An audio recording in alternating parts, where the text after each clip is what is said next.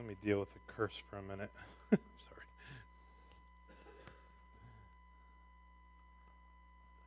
Sorry about that.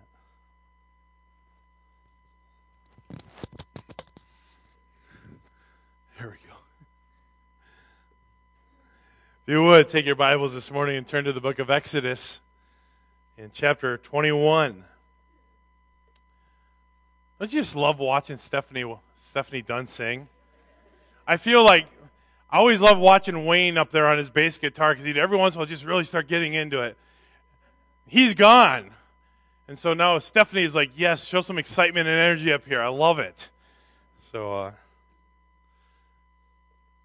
title of the message this morning is Principles of Property Law. Principles of Property Law.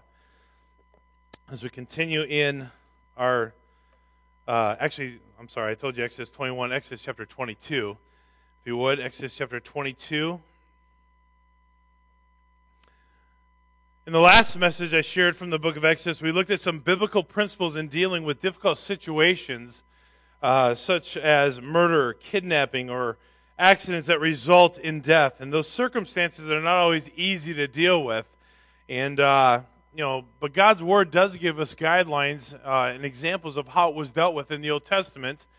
And I do believe that many of those laws, even though they're not necessarily laws in which we deal them the exact same way today, I do believe that they give us a good guideline as to how some of these things should be dealt with. In this next text of Scripture, we see more principles directed to the nation of Israel that are once again still applicable for today when it comes to finding justice in the loss or destruction of a person's property. So in this next text of Scripture, we read about different circumstances that all wrap themselves around the subject of stealing or loss of property. For example, what happens to a person found guilty of stealing? What happens if the person found stealing has already killed the stolen animal or has already sold it? What should be done with that person? Or what happens to the man who is responsible for causing a loss to a harvest that was ready to be yielded? How should these things be dealt with? Well, the Book of the Covenant gave the Israelites a means by which they could find justice. And as we know in our today's world, sometimes justice is not found in the way that we want it. But I think these simple principles could really help us in today's world, especially when you deal with the area of restitution, which we're going to kind of end the sermon with this morning. So, before we get into it, let's just look to the Lord in prayer.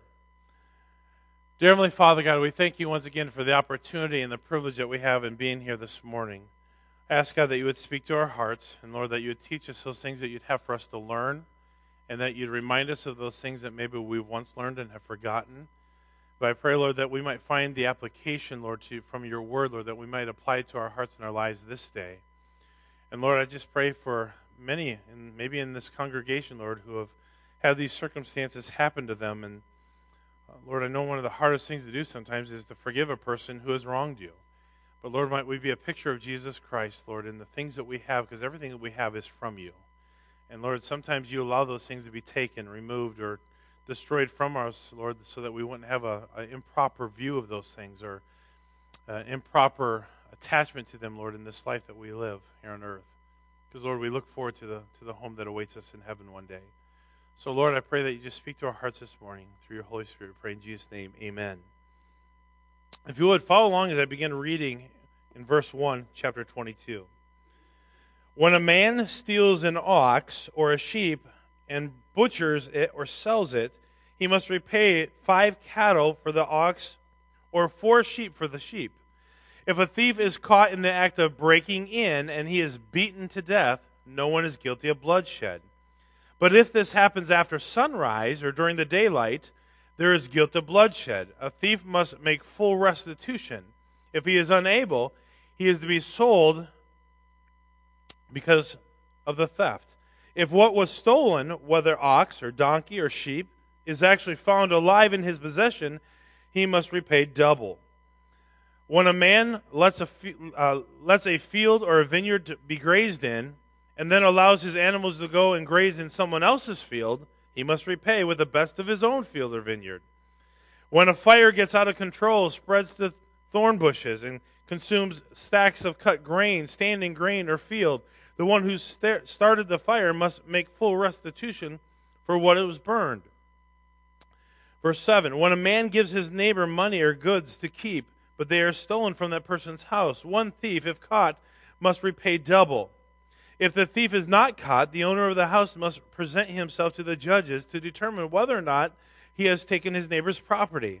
In any case of the wrongdoing involving an ox, a donkey, a sheep, a garment, or anything else lost, and someone claims, that's mine, the case between the two parties is to come before the judges.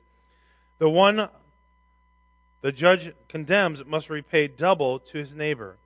When a man gives his neighbor a donkey, an ox, or sheep, or any other animal or to care for, but it dies, is injured, or is stolen while no one is watching, there must be an oath before the Lord between the two of them to determine whether or not he has taken his neighbor's property. Its owner must accept the oath, and the other man does not have to make restitution.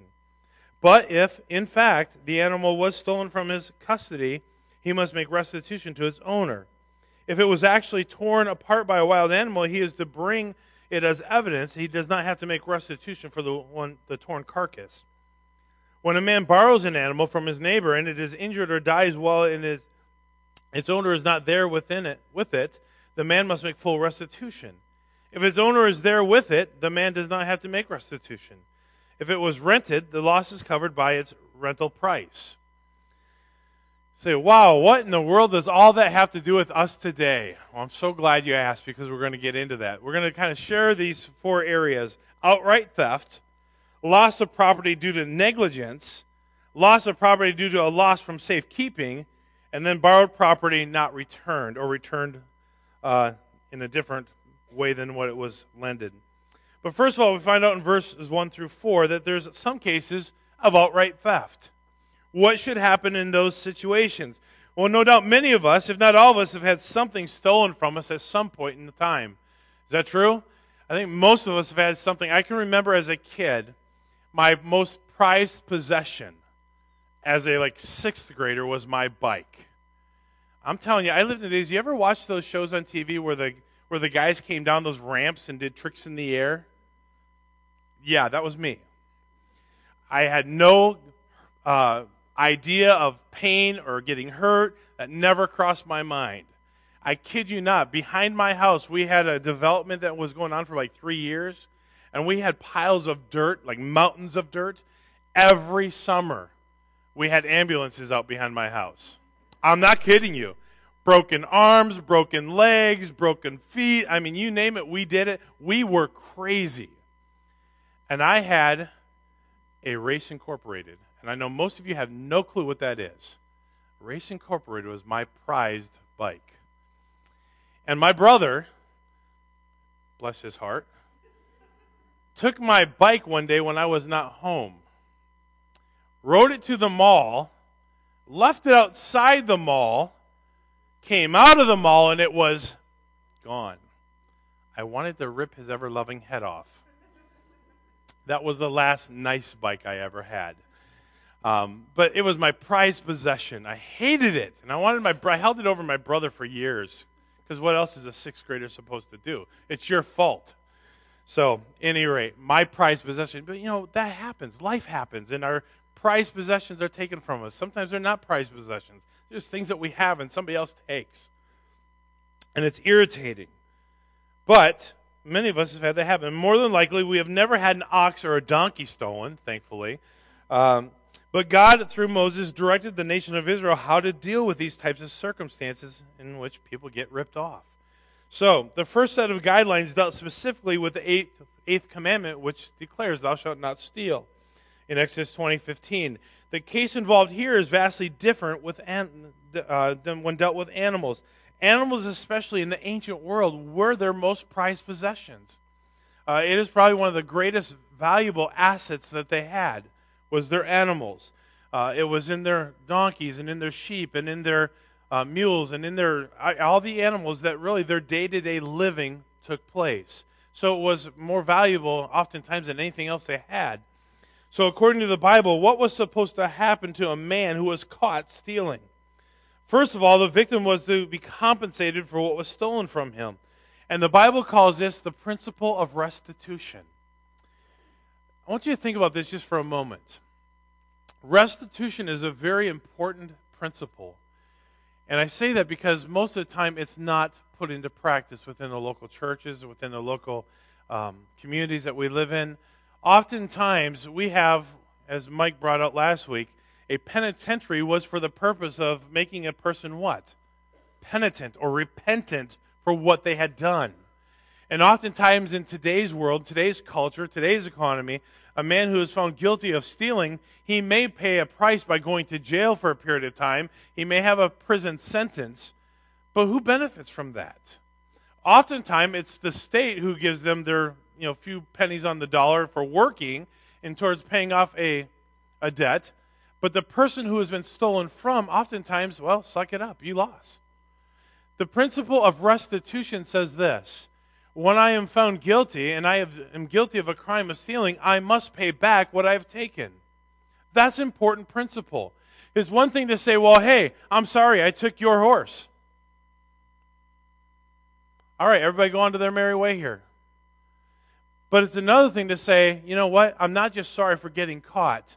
Let me make it right by giving it back and maybe something more for your trouble. Restitution says, really, from the heart, I apologize and I want to make it right what I've done wrong. Restitution oftentimes does not happen in today's world, and it's sad that it doesn't.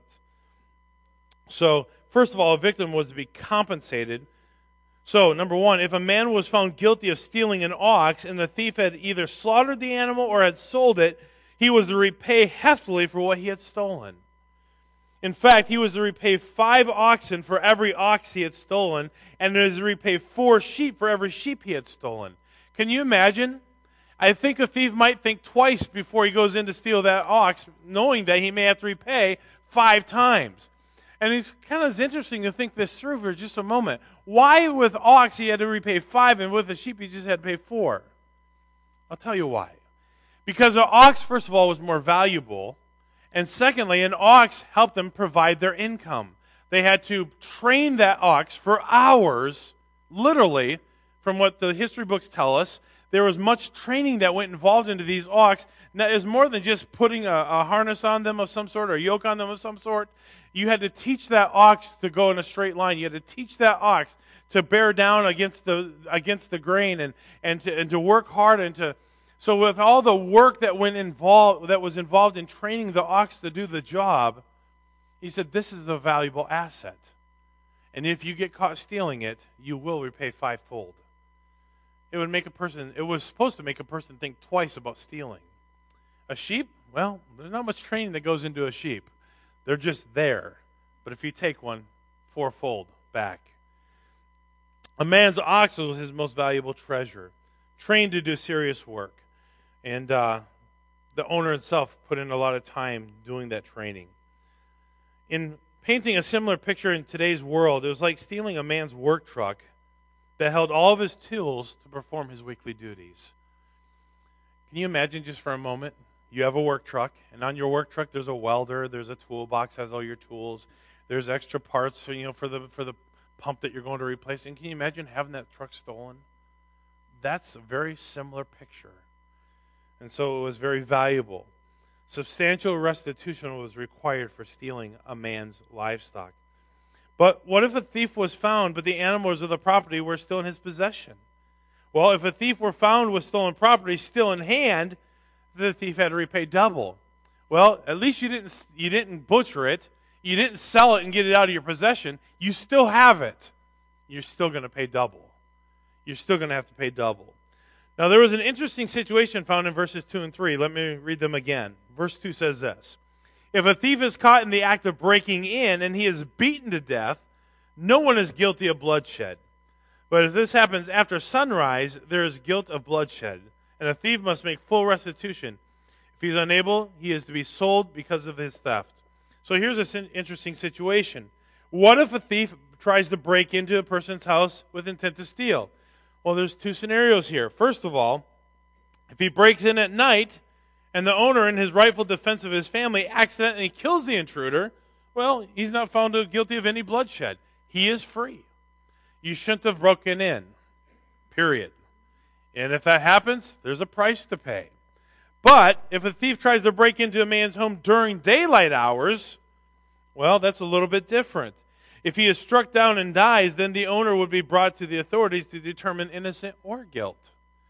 And you think for a second, well, what difference does it make if he tries to break in? Well, at nighttime, you may not know what's going on, and he may have intent to harm. In daylight, he says, the principle is you see who's doing this, and you can avoid bloodshed. So, possibly avoid bloodshed, and then they're brought to the authorities to determine innocence or guilt. So, here's a principle I would find in this. Don't do it.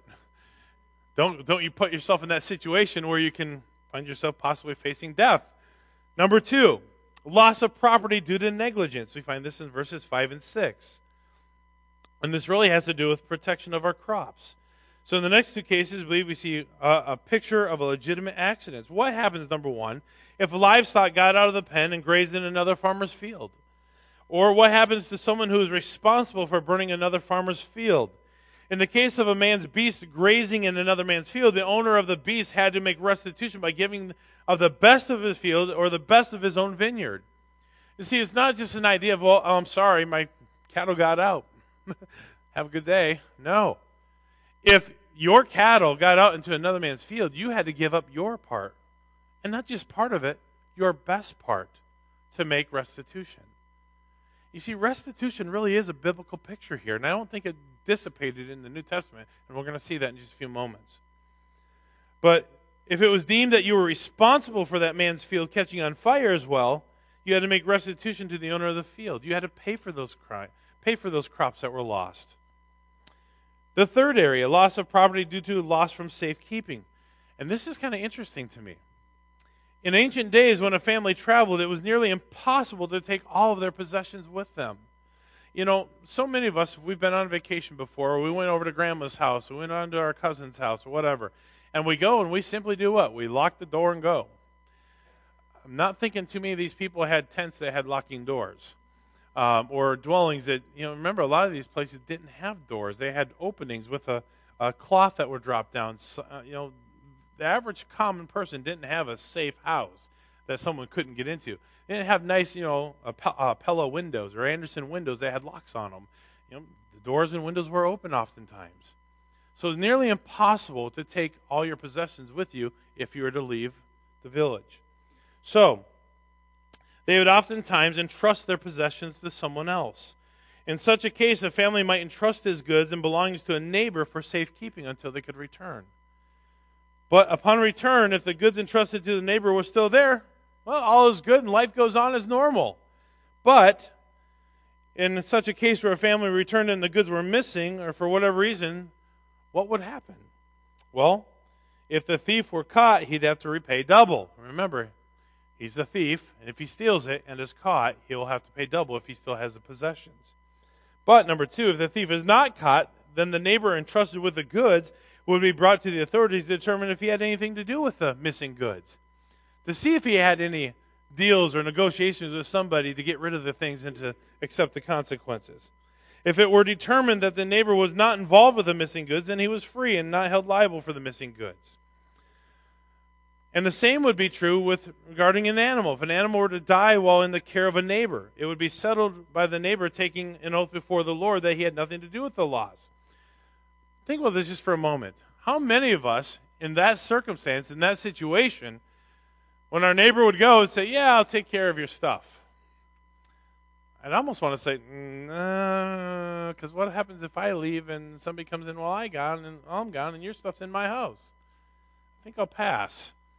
But how often have we in our culture had a neighbor who is gone and they give you the key because they're your next door neighbor and you keep an eye on their stuff while they're gone? Would you want that responsibility if somebody comes in and breaks into the house while you're in possession of it or given the task of watching it? That's the scenario. And the animal. And yet the animal thing is a little bit different here. So if an animal were to die while in the care of a neighbor, well, it would be settled by the neighbor taking the oath, and if the owner had to accept the oath. If he said, I say before God I had nothing to do with it, the owner, even though he's out, has to accept it. So you can see how this could be lead to resentment between friends and neighbors and cause anger at times. There's a huge risk in asking a neighbor to care for your goods and livestock while you were gone for a period of time. The case was different when stealing was in the case of a predator being killed by an animal, or a predator killing an animal. Say one of your sheep got out and a wolf destroyed it. That was a different scenario. Basically, all you had to do is carry the carcass and say, listen, the wolf got it. And it was a done deal. But then there's the fourth area, borrowed property not returned. How many of you have ever had this happen to you before? How many of you have ever looked for something and you know it was in the garage and now it's not? Just this week. So, at any rate, we have this idea that, man, when we lend something to somebody, they're going to return it, right? And they're going to return it in good order, and it's going to be perfect when you get it back. It's not always the case. If a man borrows an animal and it dies or is injured, restitution had to be paid. However, if a man borrows an animal with the owner present and it dies or is injured, no restitution shall be paid. And you think, well, what difference does it make whether the guy is here or not? It's kind of like this. My neighbor's got a tractor, and the tractor's kind of on its last leg, so to speak. It's got a million hours on it. It doesn't run very good, but I just have this one last hole to dig. I mean, the backhoe is over here. Let's start digging it. And both of you are there, both the owner and you, doing the project, and man, you're starting to dig, and the thing just wants to die. I mean, the load is just too much, and it just doesn't want to break down through the dirt, and it just doesn't want to scoop it. If you're the guy running it without the owner, you're kind of going to say, I don't know if this thing breaks, I'm going to have to repair it, I'm going to have to replace it, I'm going to have to do something, it's going to cost me money. I might back off and say, nah. But if the owner is there and he's saying, oh, go ahead, I mean, just do it anyway, and it breaks, the man's off the hook. And you think, well, what difference does it make? The difference is the owner is probably there saying, hey, it's there, do it. Let's get it done. So if he's not there and it breaks, you're paying for it. If the owner is there and it breaks, you're off the hook. I think I'd rather have the owner there if I'm borrowing something. But here's the principle that we learn from this. In the Old Testament, in the Book of the Covenant, if you borrowed something and you broke it, you had to replace it. Question. Anywhere in Scripture negate that in the New Testament? Let me give you a hint. No. If you borrow something from somebody, and if you're the one lending it to them, I think there's a couple principles that need to be applied here. Number one, you have to know that if you lend something to somebody, there's a chance you may not get it back. And you may not get it back in good order. And if you borrow something and it breaks or is lost, you should replace it. That's biblical in the Old Testament. You say, well, that's Old Testament. We're in the New Testament. Tell me where it's negated, but I will tell you where it's reinstituted. The bottom line is this. We need to be careful for two reasons. Number one, everything that we have is whose? God's. We forget that oftentimes. Everything we possess is from God. So when someone says, hey, can I borrow that? Yes, use wisdom, use good judgment, but understand it's God's. And if we have that perspective and it's broke, it's much easier to deal with. I think I shared this story one other time a couple years ago. I'll share it once again just to prove the point. You know how we said years ago, before kids, BK, before kids, we were fanatics about our vehicles. I mean, every Saturday morning, got the Q-tips out, getting the little air vents clean. We were nuts. So, fast forward a couple years. I'm a youth pastor. We got all these dozens of kids. And I come out of the church building one day, and I had an Astro van. Or Aerostar van. Anybody remember the Aerostars? I hated that thing. There's no amount of money in the world that would let me ever buy another one of those. But I had an Aerostar because I had kids.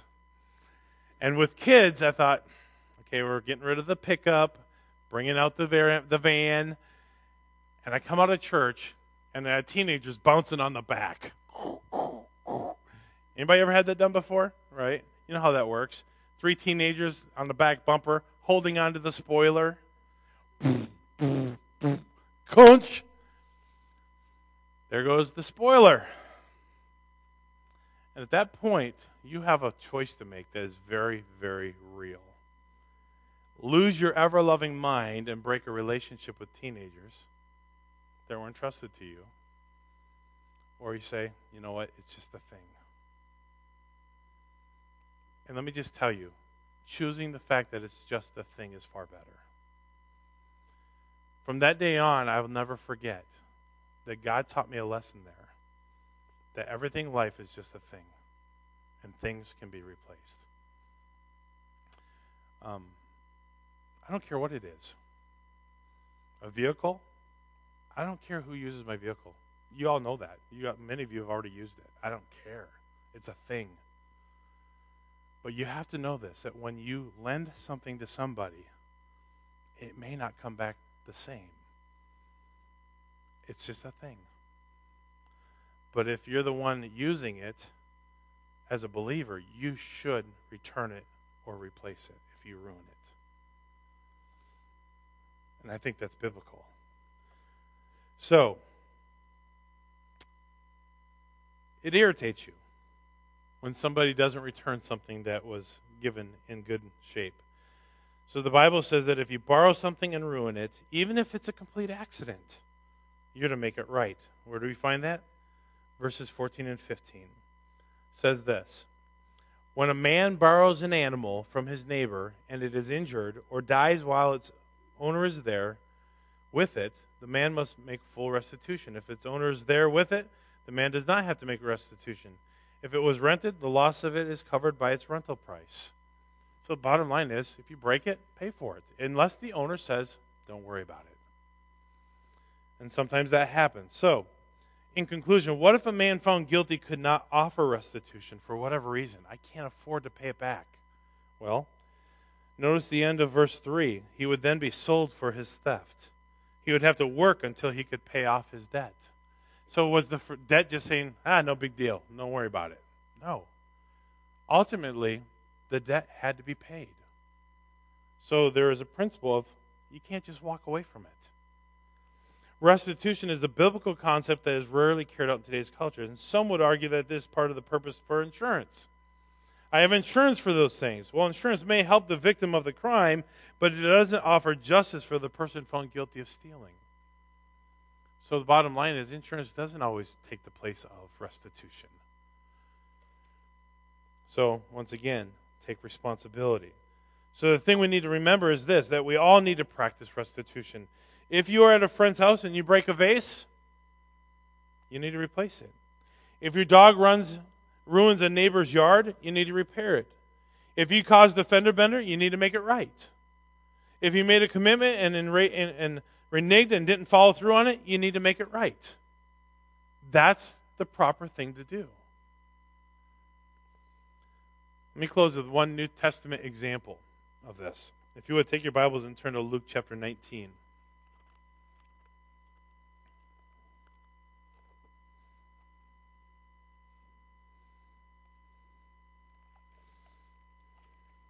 See an example here of restitution being practiced.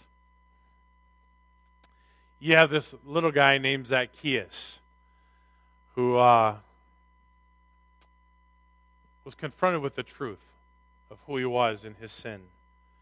Look at verses 1 through 10. Just follow along as I read them. He entered Jericho and was passing through, and there was a man named Zacchaeus who was a chief tax collector, and he was rich. He was trying to see who Jesus was, but he was not able to because of the crowd, and since he was a short man, so running ahead, he climbed up a sycamore tree to see Jesus. Since he was about to pass that way, when Jesus came to the place, he looked up and said to him, Zacchaeus, hurry and come down, because today I must stay at your house. So he quickly came down and welcomed him joyfully, and all who saw it began to complain. He's gone to lodge with a sinful man. But Zacchaeus stood there and said to the Lord, Look, I'll give half of my possessions to the poor, Lord, and if I have extorted anything from anyone, I'll pay it back 4 times as much. And you see why he came to that conclusion. Verse 9. Today salvation has come to this house, Jesus told him, because he too is a son of Abraham, for the Son of Man has come to seek and to save the lost. I believe that day Zacchaeus was confronted, as though, I'm going to read between the lines a little bit, and I think you have the freedom to do that in the text. You surmise what took place here. Zacchaeus following Jesus and running ahead to have this conversation with him. I think Zacchaeus realized that day what he had been doing was wrong. Right? We can gather that. And he says, as a tax collector, I need to pay it back 4 times as much. Let me ask a question. We live in a culture very much so that basically accumulates a lot. Am I wrong? We've accumulated so much. And we almost act as though that stuff that we have accumulated is ours. It's mine. I worked for it. I paid for it. It's mine. So, the first thing we need to understand is that nothing is yours. It's God's. Doesn't matter whether it's the house, the cars, your health, your job. You only have it because God has allowed you to have it. It's His. That's another message, but it's His. And if the need presents itself for someone to use something that you have, what's your attitude towards that? Some of us are like, I don't know, maybe not, I'm not really sure. If it's God's, and He gave it to you, why not? But lending it with the idea that it may not come back the same as what it went out. But on the other side, if you're the one borrowing it and you break it or lose it, you need to replace it. So, in the culture that we live in and in your life, have there been times that you've not made restitution for the things that have been given to you? It's easy to say, well, no big deal. They have lots. They don't need it. They won't miss it. They'll get another one.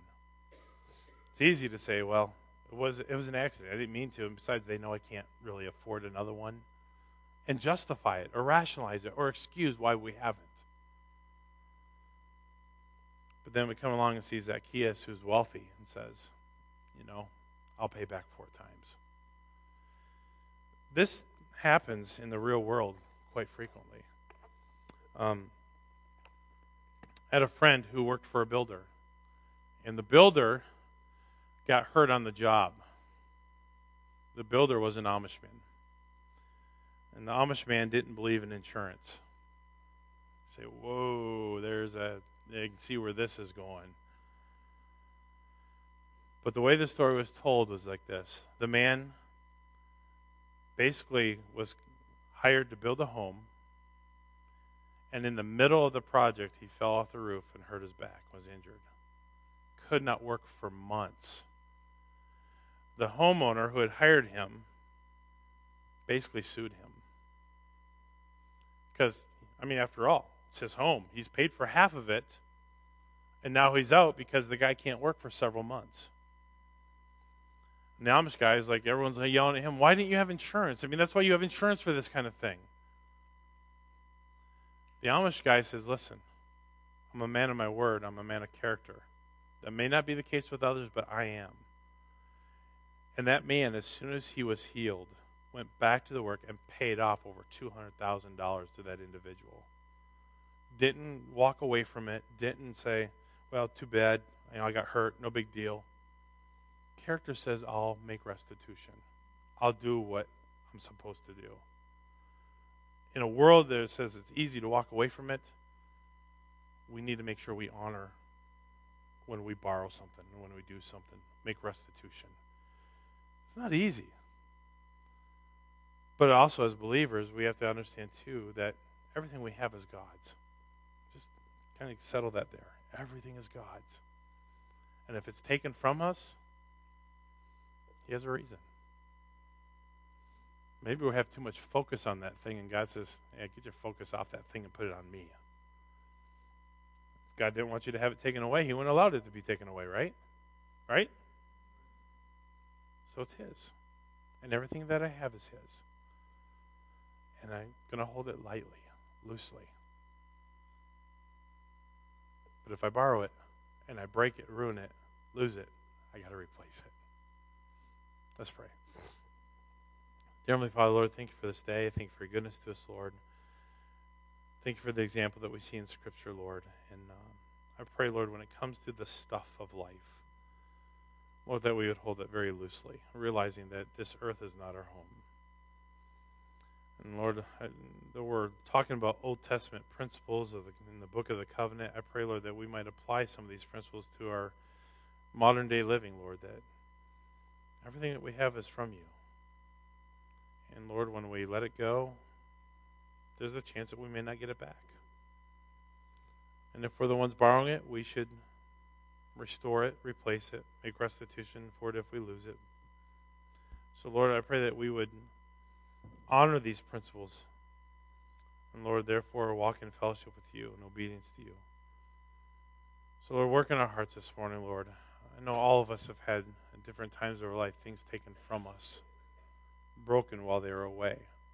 And I pray, Lord, that we would find it in our hearts to forgive and to honor you in even how those things were taken from us. So as heads are bowed and eyes are closed, just a simple opportunity to respond as we give each and every week.